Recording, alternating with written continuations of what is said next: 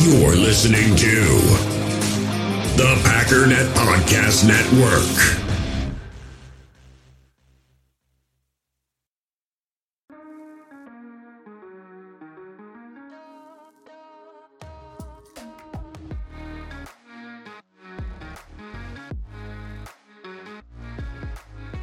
Thank you for joining us for another episode of the Wisconsin Sports Heroics podcast on the Packernet Podcast Network. My name is Sam Holman, and I'm here with my co-host, McQuaid Arnold. McQuaid, how are you doing?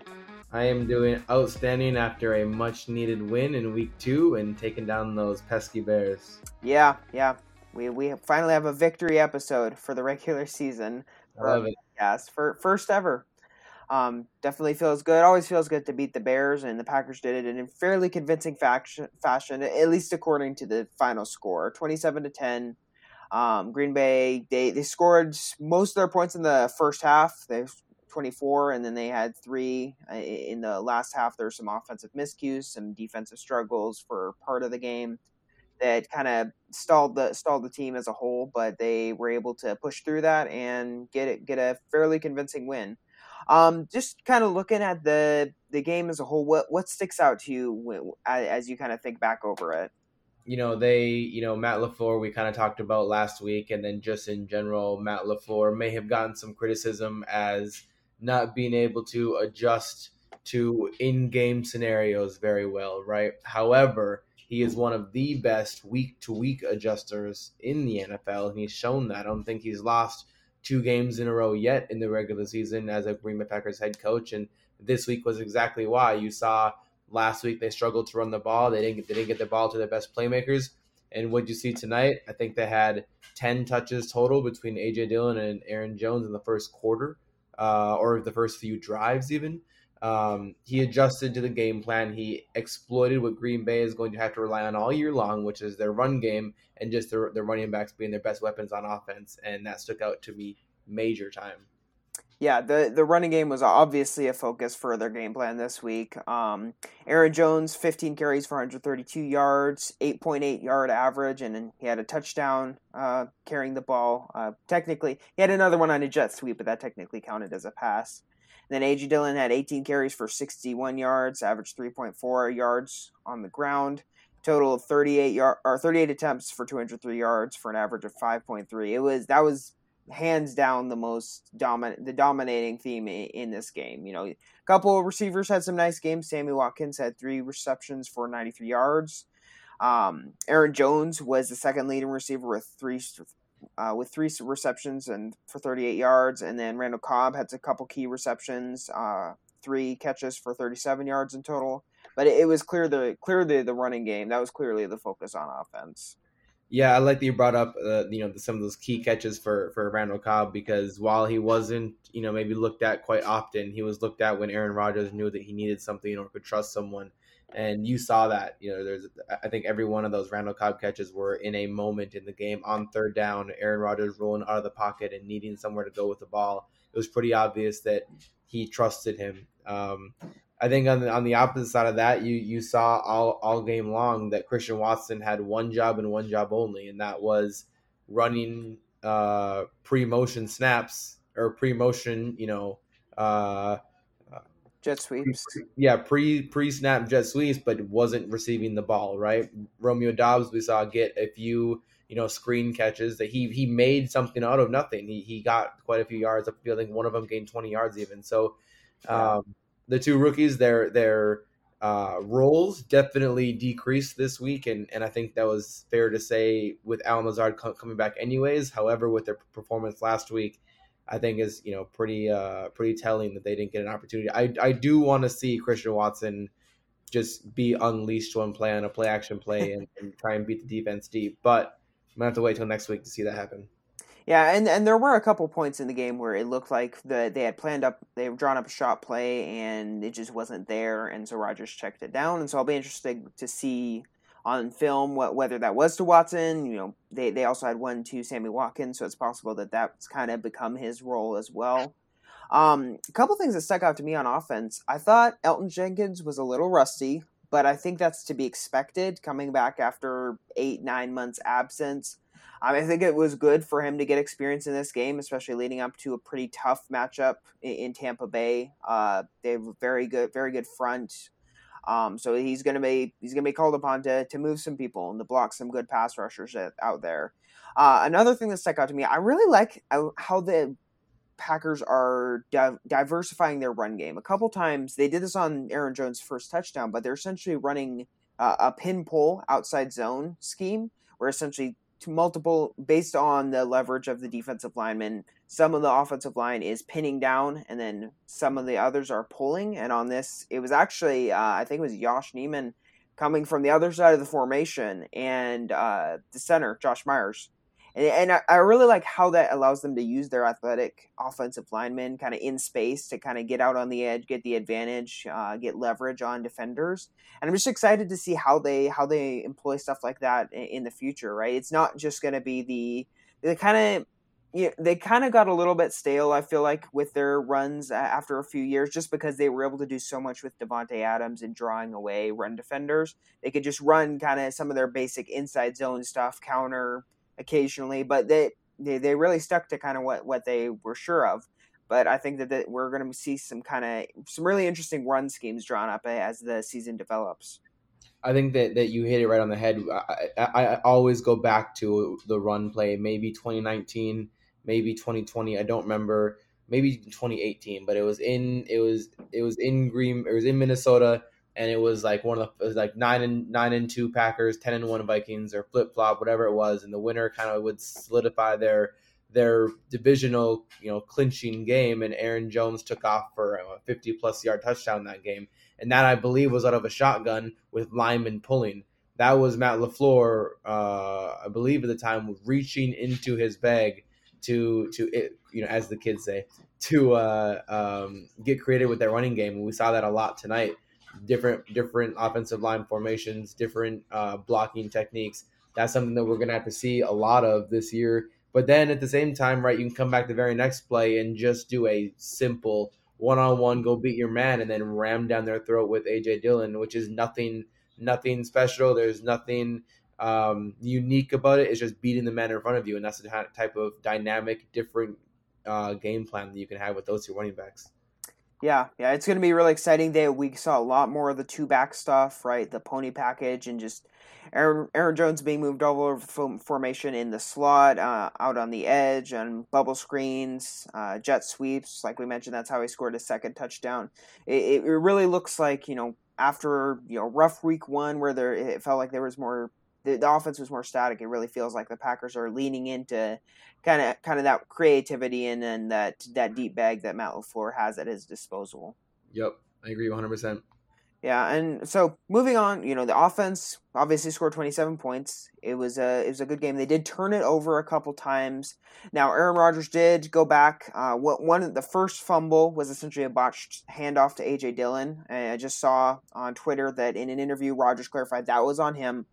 And then the other fumble was a snap into shotgun where essentially Christian Watson was running that backfield motion that you mentioned, and the ball bounced off of him. And Aaron Rodgers, again, in that same interview, mentioned that it was a mistimed snap by Josh Myers. And so those things, I think, are just there. It's just going to take time to clean them up. I'd rather have them happen now against the Bears, against an opponent that we have some cushion and a skill gap to take advantage of, where we can make those mistakes and still be okay. But it's going to be something to watch moving forward. The Packers don't necessarily have any easy matchup against the Buccaneers defense next week, like I mentioned, though there could be weaknesses there. But yeah, those are things I'm going to be watching for them to clean up. I think one thing to point out that I want to highlight on the defensive side of the ball was last week, right? Bears were at home against the San Francisco 49ers, and granted, it was a horrendous game, weather condition wise, and it was not a fun game to play in. But Justin Fields went 8 of 17 for 121 yards and 2 touchdowns in that game, and that was a bad weather game, right? Tonight was clear skies, no weather affecting the game whatsoever, and Justin Fields had a total of 70 yards passing, no touchdowns, 1 interception. That is a an ode to this defense. Now, I'm sure we'll get into it. The run defense, that's going to need to shore up after a few weeks, especially by midway through the season. That needs to be corrected. However, the pass defense is there, and we saw it. And you see it when a team doesn't just have one player going off like Justin Jefferson did last week, right? That's just going to happen sometimes. That one player beats you. I don't think that's a formula that can allow you to win consistently, but I think that's something that can allow you to win games here and there. And that's what we saw last week. But this week, they didn't have a single player take over the game, and we saw this defense absolutely do its thing all night long. And to have Justin Fields pass for less yards than he literally almost half of the yards he had than he did last week in a monsoon type of game is insane to see. Yeah, definitely. Before we get into the defense, dive further into that, just want to take a quick break for some ads from our sponsors. So we will be right back. In the hobby, it's not easy being a fan of ripping packs or repacks. We get all hyped up thinking we're going to get some high-value Jordan Love card, but with zero transparency on available cards and hit rates, it's all just a shot in the dark. Until now, introducing slab packs from arenaclub.com, the only repack that provides real value, a complete view on all possible cards, and clear hit rates for each one. Now when I buy slab packs on Arena Club, it finally feels like I know what I'm getting. And honestly, the best thing for me and my son is the fact that we're kind of novices into this. When I walk into a card shop with my son, and a card says it costs $40, kind of just taking his word for it that that's a good value. So I appreciate the transparency on grading, as well as just getting excited about seeing what you could potentially get. Right now, you can get 10% off your first purchase by going to arenaclub.com/packdaddy. Wow, that's crazy offer. 10% off a $400 slab pack. That's $40 right there. Anyways, that's arenaclub.com/packdaddy for 10% off your first purchase. Hey, it's Kaylee Cuoco for Priceline. Ready to go to your happy place for a happy price? Well, why didn't you say so? Just download the Priceline app right now and save up to 60% on hotels. So whether it's Cousin Kevin's Kazoo Concert in Kansas City, go Kevin, or Becky's Bachelorette Bash in Bermuda, you never have to miss a trip ever again. So download the Priceline app today. Your savings are waiting. Go to your happy place for a happy price. Go to your happy price, Priceline. All right, so diving into the defense a little bit, you touch on a great point. The pass defense was lights out this game. I want to read a tweet I just saw from Zach Heilprin, who's done some radio stuff, written on the Packers, Wisconsin Badgers, some of those sports teams. But he tweeted that Chicago's 48 yards passing is the fewest the Packers have given up since Minnesota had 27 in 2006, which that was Tarvaris Jackson. For one of the other notable things I noticed was their longest reception was a 30-yard reception from Equanimeous St. Brown. That came on a snap where essentially it was a flea flicker where Jair Alexander lost him in coverage and he was able to catch and run for 30 yards.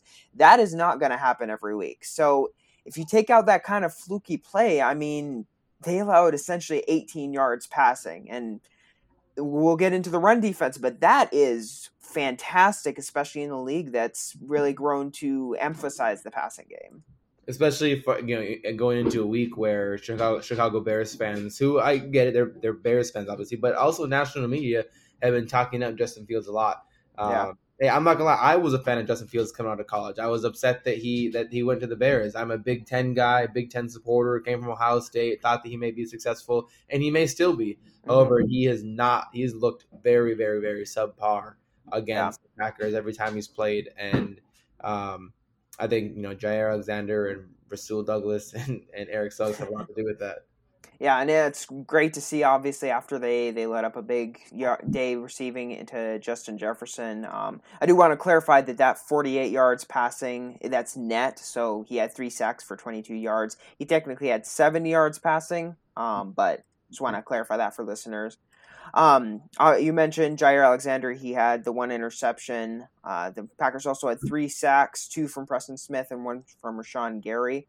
I thought the defensive line, I thought it looked really good for the most part. Even in run defense, I don't think the defensive line was at fault. I thought they reset the line of scrimmage really well. They were getting pressure on the quarterback from multiple sources. I felt like the issues in run defense were just a whole bevy of random issues, like guys running into each other, guys missing tackles. There were a couple. I mean, we had some favorable calls from the refs, so I'm not going to complain about the reffing performance as a whole. But there were a couple snaps where I thought that some defenders got held a little bit. It was borderline, but it just felt. I don't think that the run defense issues, which to kind of recap those, the Packers allowed 27 attempts for 180 yards, so that's an average of 6.7. They allowed 122 yards on 15 carries for David Montgomery alone, which is an average of 8.1 yards per carry. So not great, but I think this is something the Packers can get fixed. Yeah, I think that, and we, like you mentioned, Devondre Campbell, he was missing a few tackles. Yeah. That's not something he did much last year. So maybe I'm just going to chalk that up to beginning of the season, because Devondre Campbell, All-Pro, has earned the benefit of the doubt, at least for a few weeks. So I think that is something that gets squared away. I think that Kenny Clark and Jaron Reed, really end up shoring up the middle of that field. Maybe we see Devontae Wyatt. Dean Lowry did his thing tonight, just like he always does. He just seemed like he didn't lose battle. He didn't blow up the offensive line, didn't go into the backfield, but also he wasn't pushed around. He just kind of held there at the line of scrimmage, which is neither good nor bad. But, if you look at his contract situation, maybe it kind of leans to bad, because you don't be paying that much for a person who's just doing that. But either way, right, this defensive line is showing that they can be dominant at times. However, right, that tackling, that's got to get better. That run defense, is going back to, what was it, Dom Capers, I believe it was, who said he blatantly just punted on the run defense. He was like, hey, you get beat a lot faster through the air than you do on the ground.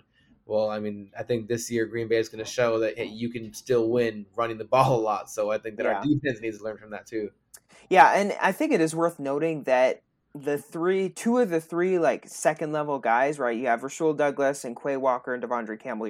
Those are going to kind of be your main guys behind the defensive line on most downs. They're going to be playing nickel a lot. Two of those three guys have never played at those positions at the NFL level, right? Rasul has only played outside in his career so far. Quay is, he's a rookie. He's still adjusting, and he's looked really impressive at times, but I think at times he's also made mistakes. And so it may take a little bit, right? The thing with run fits is you have to work as a unit. And so it's going to take a little bit for these guys, especially, young guys like Quay Walker and Devontae Wyatt, and then new additions like Jaron Reed and Rasul. Well, Rasul isn't really a new addition, but he's a new addition to that spot. It's going to take a little bit for them to work as a unit, like, where they... It's going to take a little bit for them to recognize, where their help's going to be, what angles they can take or need to take, and just how they can approach the ball carrier. And so I think that this, like I said, I think this is an issue that can get fixed. Like I said, the defensive line looked good. They were taking up blocks, resetting the line of scrimmage, and just kind of giving some lanes for those cleanup tacklers to run through. Those tacklers just need to do a better job. I think that I agree with you in the sense that it's something that can get shored up, but there's going to be no easy tasks when it comes to this. Next week, we go to Tampa Bay, who, first of all, Green Bay doesn't have very much success in playing in Tampa Bay in the first place, but at the same time, they've got a great play caller down there in Tom Brady, a good offensive line. And then to caveat off of that, they've got a defense that can defend the run pretty well, which is exactly what Green Bay is going to try and do the rest of the season, obviously. So it's going to be tested. And if Green Bay is going to win that way by stopping the run and solidify their defense, they're going to have to do it against some of the best running teams in the league. And I think the Buccaneers definitely qualify that, at least as of early. Mm-hmm. Yeah, I would definitely agree. The Buccaneers with Tom Brady have been pretty defined by a fairly dominant downhill running game, and so that it'll be a good test for the Packers defensive line and second and third level run fitters for next week. Looking back at this game, we kind of covered some of the main points. Were there any other things or topics you wanted to touch on that stood out to you? Aaron Jones, if there's a way to keep him on the roster after this season, we got to do it. He is a monster out there, and and the reason why I say that is his cap hit next year is supposed to be $20 million, which you're not going to pay back. And there's little to no way, from what I've read, to restructure that. It's very, very interesting contract situation. So keep Aaron Jones in Green Bay at all costs, but don't pay him $20 million. So maybe not at all costs, but pay him a hefty amount. And then the pass rush. Rashawn Gary, Preston Smith had a banner of a game. I love seeing them work together. Rashawn Gary showed multiple times that he really is a absolute stud on this team. And Preston Smith had very, very smart plays. I think he held his side of the line. He made plays when he had to. He defended the run well at times. Preston Smith did. So I think that those two kind of showed that this pass rush shouldn't take any fall off from the 2020 season when Za'Darius Smith was playing all year long.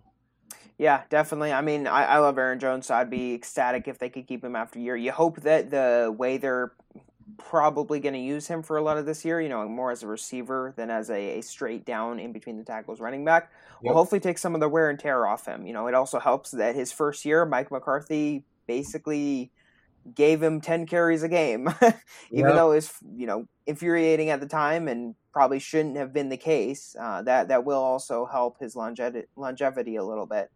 I kind of feel like we've covered most of the things that stood out. Like you said, the pressure was really nice. Rashawn, Preston, they both had some really nice moments, collapsing the pocket.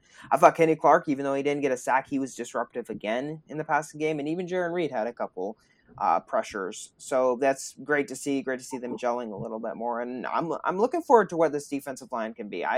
Even though it's been a little bit of a rough start for the defense, a little bit up and down, I still think that it can be a very good unit. Yep, I there's no way you can give up on this defense this early, and I think that there's a lot that will be improved on throughout the year.